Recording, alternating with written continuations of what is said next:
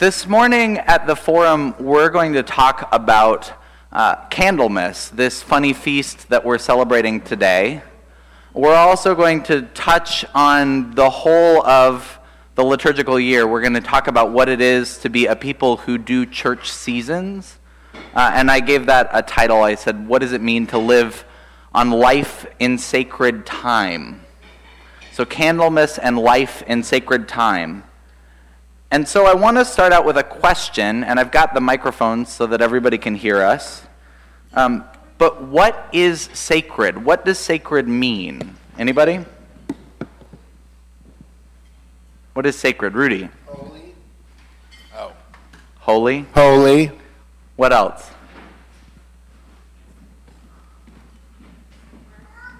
You can shout out, I'll repeat after you. What does sacred mean?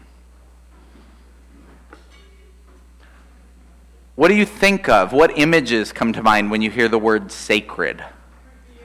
Revered. What else? Set apart. There's the literal meaning of sacred. Thanks, Lisa. So, set apart. To make something sacred, to make something holy, is to set it apart.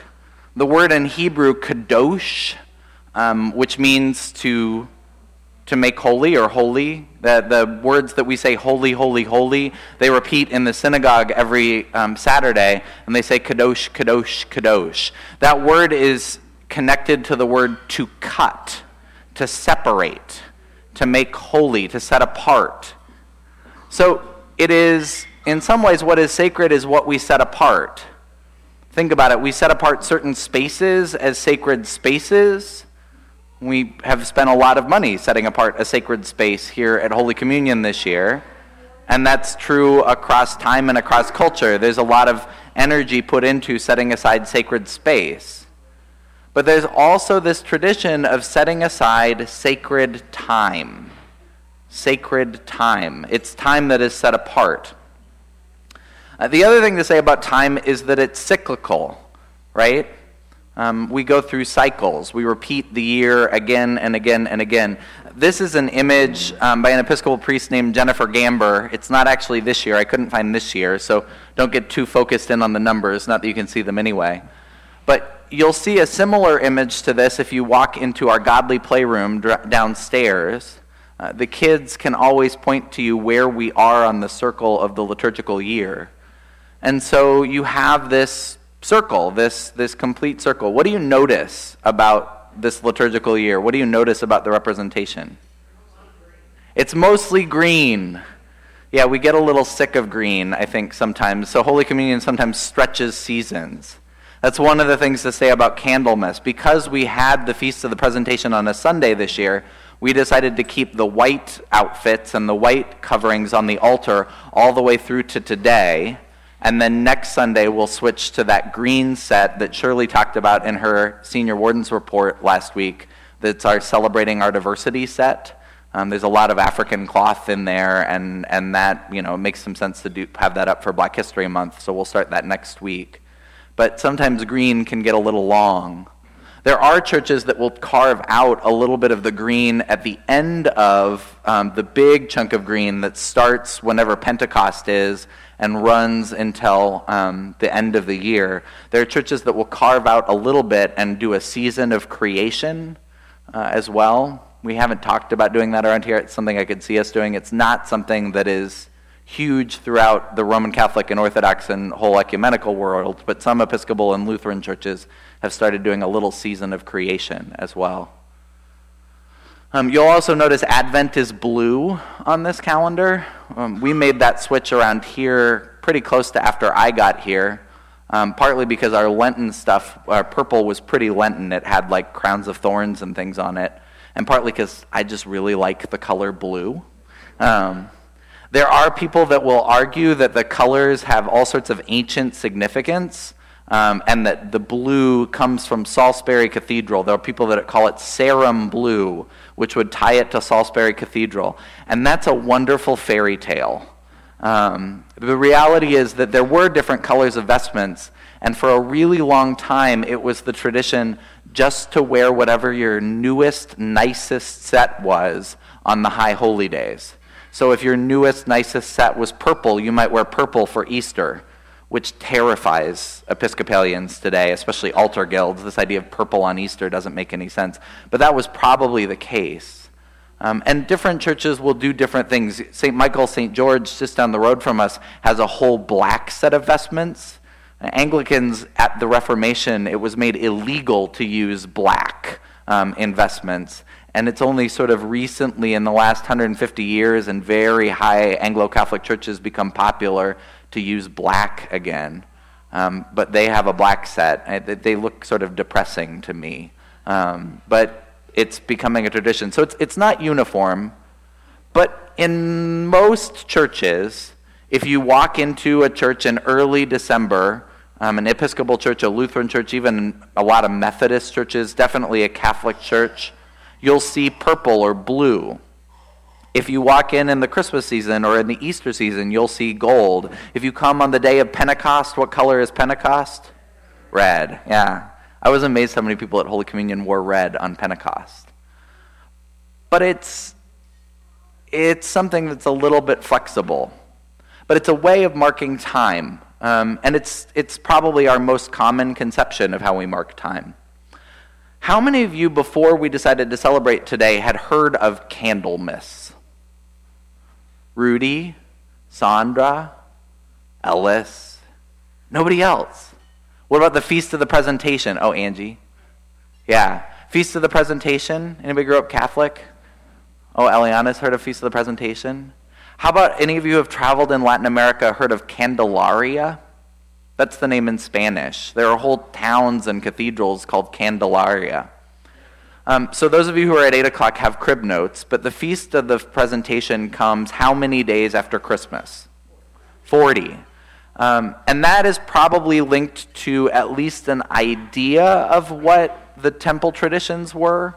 Why would you give thanks or have a special ceremony 40 days after a child was born? Because they lived. Infant mortality rates were really, really high in the ancient world. And so that a child survived their first month and a half gave you a sense that maybe they were going to survive a little bit longer. You could really dedicate and celebrate this child in a way that early on it was a little nerve-wracking to do. It was also a marker that mom had lived. In the ancient world, there were lots of complications with childbirth, and sometimes those complications arose after the child had appeared. And so there was sort of a celebration that you'd cleared the window that they were worried about you. And sometimes it was also seen as a ritual of purification that a woman could re-enter public life after the Feast of the Presentation is one of the ideas that's out there. That idea gets really, really emphasized sort of in the post-medieval period in Roman Catholicism. It's why this is one of the big feasts of the Virgin, and in a lot of Latin America and in Spain, for the Candlemas, for the Feast of the Presentation, for the Candelaria, there'll be big processions through the town, sometimes by candlelight, sometimes in the middle of the day, but your Virgin statue will process through the village. Because you're giving thanks that 40 days after she has given birth, Mary is back to work. We don't tend to emphasize that one so much. Instead, in Anglicanism, in modern Anglicanism, Candlemas is getting more popular. It's one of the feasts that we are emphasizing. And this idea of Candlemas is, I think, kind of wonderful. I was at a service on the week of Thanksgiving. Folks were invited, but it was a terrible rainstorm. So I think I was the only person from Holy Communion that came, and that's exactly how it should have been because the roads were terrible.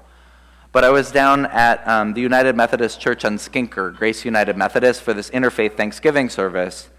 And Rory Picker-Neese, who's a colleague who runs the Jewish Community Relations Council, she's an Orthodox woman, otherwise she would have the title rabbi. If the Orthodox ever decide to ordain women as rabbis, she'll be a rabbi. She'll be among the first. For now, she has this title that's sort of made up, but is kind of wonderful, Maharat. But she's a seminary-educated Jewish woman, and she gave the sermon at this interfaith service. And Rory said something really wonderful. She said, at this time of year, sort of late November into early January, almost every major religious tradition that originated in the Northern Hemisphere has a festival of light. Because this time of year, all of us are dealing with just how dark the world has become, and we all need a little bit of light. And that was definitely true at Christmas, because Christmas is really close to the darkest day of the year. There's a reason why there's all this candlelight that happens at Christmas. And it's true of Hanukkah as well, the Festival of Light. I'll show you a picture in a moment, but this year Hanukkah and Christmas Eve overlapped, and because we have some wonderful Jewish members of our choir, we got to celebrate Hanukkah between our Christmas Eve services here at Holy Communion, as the choir and clergy had dinner. But there's a reason why Rory said that we have festivals, services of the light this time of year. And Candelaria, Candlemas, sort of extends that. This picture is Ely Cathedral in England. Candlemas is sort of this wonderful Old English sounding word. And this is an Old English looking cathedral. This is Ely. It has some of the best preserved murals on the ceiling of any English cathedral. Most of the cathedrals, all the paint has faded away, but you can see how bright that paint is. And for Candlemas every year, they do an evensong, and they fill the cathedral with candles. It became an ancient tradition to bless candles at this time of year. We'll talk a little bit of that as well. But Candlemas is when you celebrate this little story from Luke that we read today in our services, and when you hear this song of Simeon, Lord, now lettest thou thy servant depart in peace. It's one of the most, it's one of the pieces of Scripture that has been most set to music in the whole of Scripture, because it became part of the evensong tradition in the great cathedrals of Europe. And so it's been set by all of these great composers, everyone from Arvo Part to William Byrd, all these great composers. I want to play you really quickly a version of the Nunc Dimittis, it's called. That's the first two words in Latin. Nunc Dimittis, Lord, now lettest thou thy servant depart in peace. This is done by the choir of St. Michael's Episcopal Church in New York City. And it's called the Appalachian Nunc Dimittis. It's in the sound of that high, lonely Appalachian music.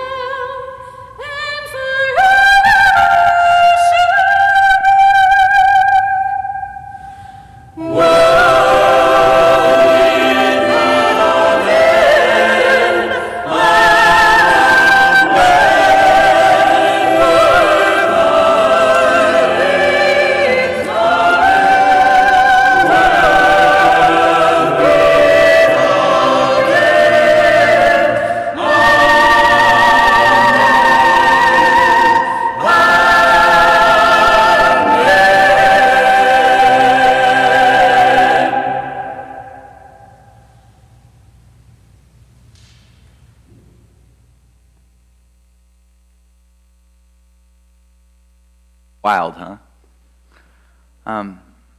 So that piece of music, the Nunc Dimittis, is part of our service of evensong. And if you're ever in England and you want a chance to go into one of the great churches for free, look at when their evensong is. Oftentimes, if you go to like Canterbury Cathedral or even Westminster Abbey or St. Paul's in London, they'll charge you like $20 to get in the front door to come in as a tourist. But if you wait until the afternoon and you say, hey, I'm coming for evensong, they'll let you in for free because services are free. And you can come and sit up in the great choir up high where they don't let the tourists go most of the time. And you'll hear a version of that, probably not that Appalachian sounding one in England, but you'll hear a version of that. It's true at the National Cathedral. There's a cycle of churches. I'm not sure whether it's going this year, but for a while the cathedral, St. Michael, St. George, and St. Peter's and Ladue sort of had this cycle so that there was an evensong every Sunday night if you wanted to go to evensong in St. Louis. But evensong is this Anglican tradition. There's a number of churches in New York that do it as well. Some do it every day, like St. Thomas on Fifth Avenue. Some do it once or twice a week, like Grace Cathedral in San Francisco. So evensong is this chance, but you'll hear this service. It's part of our evening prayer, and while some services have movable, you can change different pieces of music. Evensong always has the Magnificat, Mary's song, My Soul Magnifies the Lord, and the Nunc Dimittis, and the Nunc Dimittis is always second. But it's this wonderful sort of, as we talked about, service of light, Candlemas. It's this sort of, we've come to the part of the year. What else is on February 2nd? What else do we call today? Groundhog Day, right? There's a rhyme that the kids are doing downstairs that says something like, if Candlemas be windy and cold, then winter's, the idea is like winter is about to be over. And then if Candlemas is sunny and bright, prepare for winter's might. Yeah, so watch out because it's 68 and sunny today. But it's sort of like the idea of the groundhog seeing his shadow. There's something about this period of the year where we're getting ready for the light to start coming back. And Candlemas sort of marks that. These are all pictures from Christmas Eve this year. I stole that one from you, Courtney, of you and Vivi, from your Instagram feed. But this idea of light plays big in the year. We're familiar with other rhythms, right? This is Holy Week, which is coming up later in April. And, you know, more services of light. We do light in a slightly different way around Easter time. But also these cycles of services, this idea that there's a rhythm to the year and there are certain special moments where we focus in and spend some time. We'll talk a little bit about Lent. But I wanted to notice that practicing sacred time is not just something that we do at church. Of course we do it at church and we spend money to have vestments and we mark things special ways and there's special prayers. And we try to keep track of how things are different at church. But you can practice sacred time at home. This is a stock picture. I couldn't find one with blue candles, but a stock picture of a family lighting their Advent wreath together. How many of you have a practice of lighting an Advent wreath at home? Yeah. Yeah. So the question is, how do you do things like that on the regular? Are there routines that you build into your life, whether that's your individual life, finding a time for prayer in the day that is regular, lighting candle at dinner if you have a chance to do so, and saying a prayer? Are there things that you do in particular seasons? Advent is probably the most common, and families tend to have practices around Advent, whether that's an Advent calendar or an Advent wreath, that there's some practice in there. What are some other ways you could introduce sacred time, set apart time at home? Are there things you could do with food, with art, ways of gathering people? And I want to notice that it may be something that we do particularly in the church, and there are certain resources we can give you, like blessed chalk to mark your home for Epiphany, or today blessed candles if you want to have candles blessed and take them home. But there's other ways that this plays out. This idea of set apart sacred time is something that's true in religion, but it's just basically human. How many of you have heard this word, hygge? Yeah. It's coming into the consciousness. I'm surprised the Minnesotan didn't raise her hand. Sorry. It's a big deal in Minnesota because there are a lot of Norwegians up there. But hygge is this, and Danish people and Swedes, but hygge is an old Norwegian word, and it's become really popular in recent years. The New Yorker declared 2016 the year of hygge.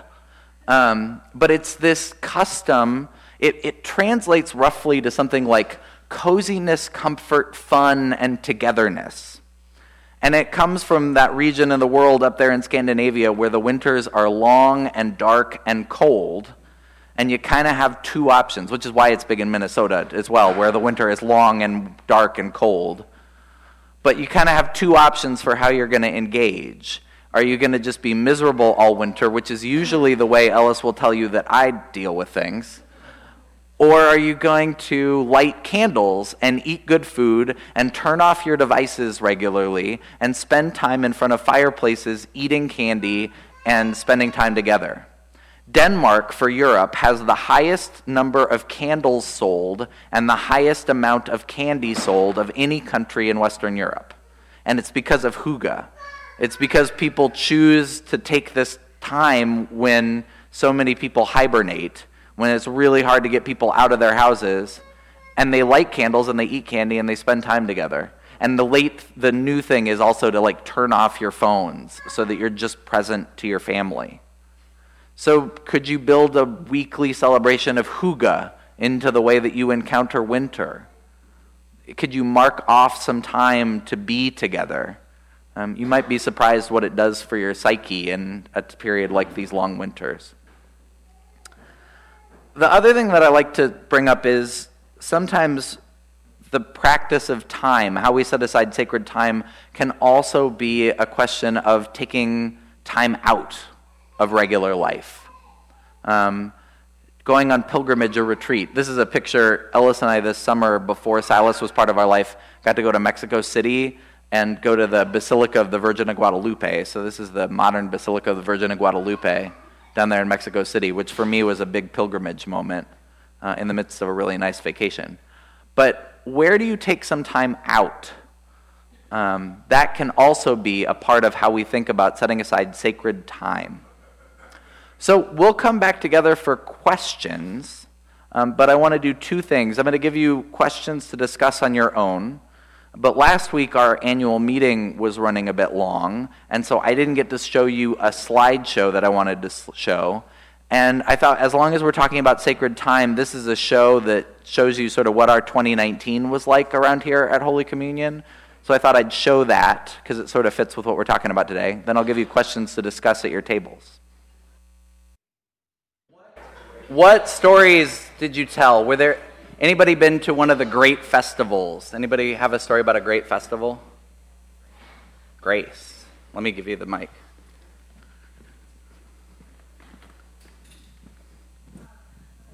So when I studied abroad in France, I happened to wander into Notre Dame Cathedral on Good Friday when they bring out the Crown of Thorns relic and process it around the entire cathedral. And it was totally accidental. Yeah. Yeah, but it was kind of amazing, right? Oh, yeah. And how many people were in there? It was standing room only. Yeah, Yeah. totally packed. I think a lot of people found out about that relic when the fire happened, and the fact that they saved it was a big deal. But it's one of the traditions of Notre Dame is that they've got the crown of thorns relic. Rudy. When I was growing up in Minnesota, I lived just north of the Twin City area, and up in St. Cloud, there's an abbey called St. John's. And one of the greatest things I loved to do, it was either on Christmas, maybe Easter Vigil or Easter morning, I would travel up to St. John's to watch the monks do their service. Yeah. And Easter morning was the most spectacular out of all of them. Mm-hmm. But anyhow, that was something that will always stick with me. Others, great festival stories? So, me and Willard in Brooklyn happened to drive to Canada. They can't hear me. Happened to drive to Canada, and we went to Carnival. And it was fabulous. I'd never seen anything like it. Yep. And it didn't matter what size you were or whatever, but these women had on these feathers and colors, and it was beautiful. Yeah, it's amazing how sometimes religious feasts become as big out in the streets as they are in the churches. When I used to live in Trinidad, I enjoyed Diwali, the Festival of Lights. And Talk about how Diwali a the little bit, yeah. community decorates the entire community with lights, with scenes of the light versus the dark, and all the food. The streets are always filled. Yeah. But it was actually a very nice feeling. Actually, good food. Mm-hmm. Any others? Susan. That just made me think of, there's a neighborhood a few blocks west of here where Lisa Hummel lives. I don't think Lisa's here today. Where they do luminarias. Yeah. And the entire, yours does it too? Okay, so it's more than one neighborhood in U City. And say what a luminario is for those that don't know. They're like little brown lunch bags that you would use filled with sand and candles. So it lights it up. And we lived across the street from that neighborhood, and it was just great to go walk through and see everybody participating. Yeah, my dad grew up in New Mexico. We spent a lot of Christmases down in New Mexico, and everywhere in Albuquerque and Santa Fe, those little, they call them either luminarios or farolitos, but the little paper bags. We've done them here a few times as well if the weather has let us.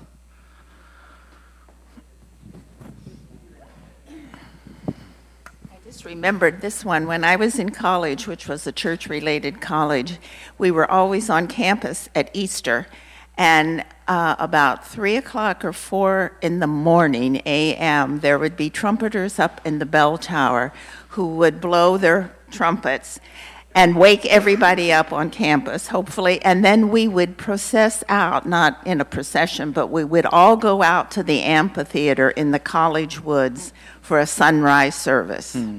So that was pretty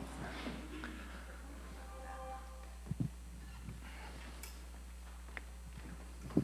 I lived in a rural area in northwest Arkansas, and there weren't any Episcopal churches close by, but there was a very giving Baptist church, and on Christmas and New Year's they would gather food for the shut-ins and for those living alone, and we would visit the hermit, and one Christmas Eve, we had to cross a railroad trestle in the dark, and some of them didn't want to do that, and the others went and sang Christmas carols around his shack. And one year they gave him a nanny goat, and unfortunately the goat ate the tar paper on his house. Oh no.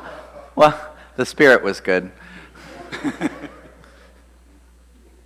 So it's often one of those things, and it's something worth considering if you are a person who likes to travel, gets to travel, but to get to witness one of those great festivals. It's actually something as a country I don't think we do as well. We have certain festivals. Today is one. What's the festival today? Candlemas, there's another festival that's probably more popular that more people are going to watch today, which is Super Bowl. I had a religious studies professor in college who said, if they study our culture 5,000 years from now, they're really going to think that we were all, like that the sports that are, especially football, we're going to think about it the way that they think that the Mayans had, that their games were part of their religion. You can map religion over the whole of the Super Bowl if you want to. There's all this festival and pageantry and rhythm and cult and community that gets built by it. But thinking about travel around a festival to get to see the way that a festival happens is something worth doing, because it's something that I think we don't do as well, at least in, maybe it's something to do with North America being such a melting pot, but it's sort of, our festivals are a little bit, they're not as big as they are in other cultures necessarily. What about your family, your own practice? Are there any ways of holding time sacred? What rhythms help keep you grounded? Gretchen? No, it's wonderful. Say it. Well, to be honest with you, when I read rhythm, or when Mike said rhythm, I thought of Motown. I mean, Motown has always grounded me. I play the Temptations Christmas music during the year because it grounds me. And that's what I thought of. I'm sure that's not what you meant, but that's what I came up with. Sometimes not what you meant is the best kind of answer, though. What other rhythms or practices?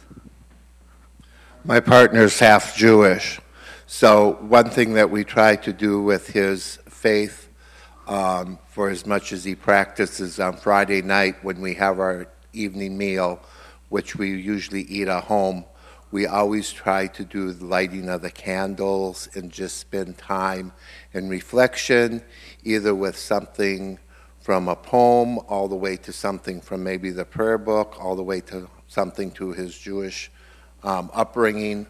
And it sort of centers us for what we had done over the week and gives us a chance after dinner or during dinner to talk about how the week went.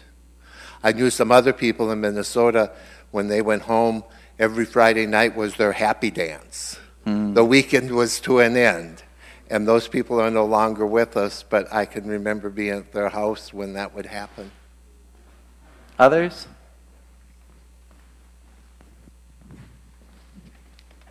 Not what you meant. That's all right. But when just listening to others, I think that in my family growing up, there were two times that were sacred in the sense that they were set apart. Dinner. Yep. Family dinner every evening. It was just the time for us to connect. It had a huge influence on me growing up. Just that was the time we all sat down, usually in the kitchen around the table as a family, and we talked about our day. And it was wonderful. And we are trying to recreate that in our very busy lives with, now that I have a family of my own. And the other sacred time growing up, many, many Sundays, we did not go to church. But Sunday mornings were the time when I was a little girl in Liberia when I would wake up to the sound of jazz. My father is still today a huge jazz aficionado, and we would listen for hours to all kinds of usually jazz music, and that was a real time for bonding. So, well, and I want to piggyback on what Shirley said, partly because she's on vestry, and so I can piggyback on things. And that sense of like, how many of you have had, even though you're Episcopalians, a sense of guilt over what you should be doing for a rhythm or a practice? It's okay to raise your hands. I definitely have had that. I have a spiritual director, I've had a spiritual director who has said to me, okay, try to let go of that sense of guilt about what you should be doing. Instead, when you are able to gather as a family for dinner, experience that as a gift. Because the more that you can move toward it as something you're looking forward to instead of guilting yourself for having not done it, the more likely you are to establish it as a rhythm. And maybe instead of saying, we're going to get this to work every night, finding some kind of rhythm that will work for a season, make it through 40 days of Lent and get 3 nights a week of dinner together, something like that. But but you're allowed to mess with practices. Life is more complicated today than it was in our parents' generations, than it was especially in the first century. There's a lot more demands on our time, which means we have to be creative. Sometimes family dinner for us also means family dinner and the phones are in another room, but it can also mean that family dinner happens a couple nights a week and that's enough. Others? What about that last question? As we approach the great season of Lent, are there disciplines you might like to take on? Lisa. So I grew up in a really sort of traditional family, traditional in like the gender roles. So mom always had dinner on the table every night at 5, and it was always very complex. I can't believe she did that much work growing up.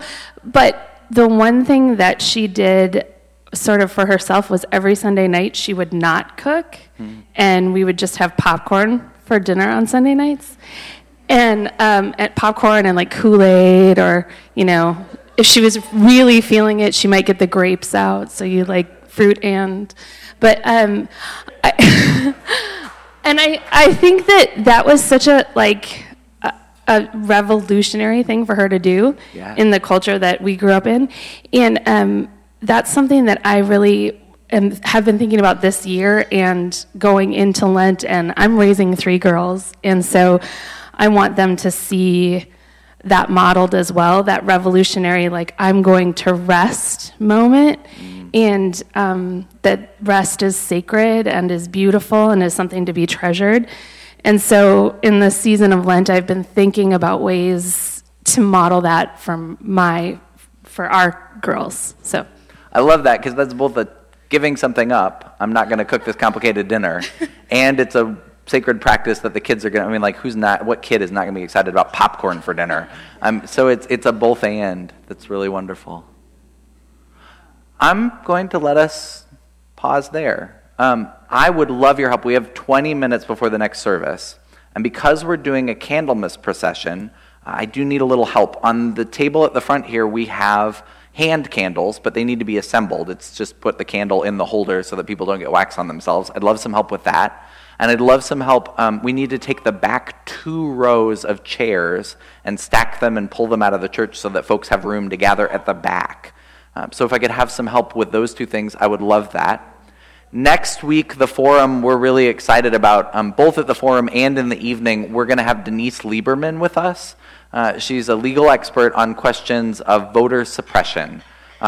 Next Sunday evening, we're going to have a screening of the film Rigged, the voter suppression handbook, with Cole Rena here at Holy Communion at 5:30, right? But Denise Lieberman will be with us here at 9:15 as well to sort of whet your appetite for the movie, or if you can't make it to the movie, we'll get to hear from her as we talk about not just Black history, but what is some of the reality of voter suppression that's still going on now. So we talk about the importance of the civil rights movement, the people that gave their life, gave their time, gave their energy, risked themselves so that folks could have the vote. How can we ensure that investment continues to pay off today and stop voter suppression?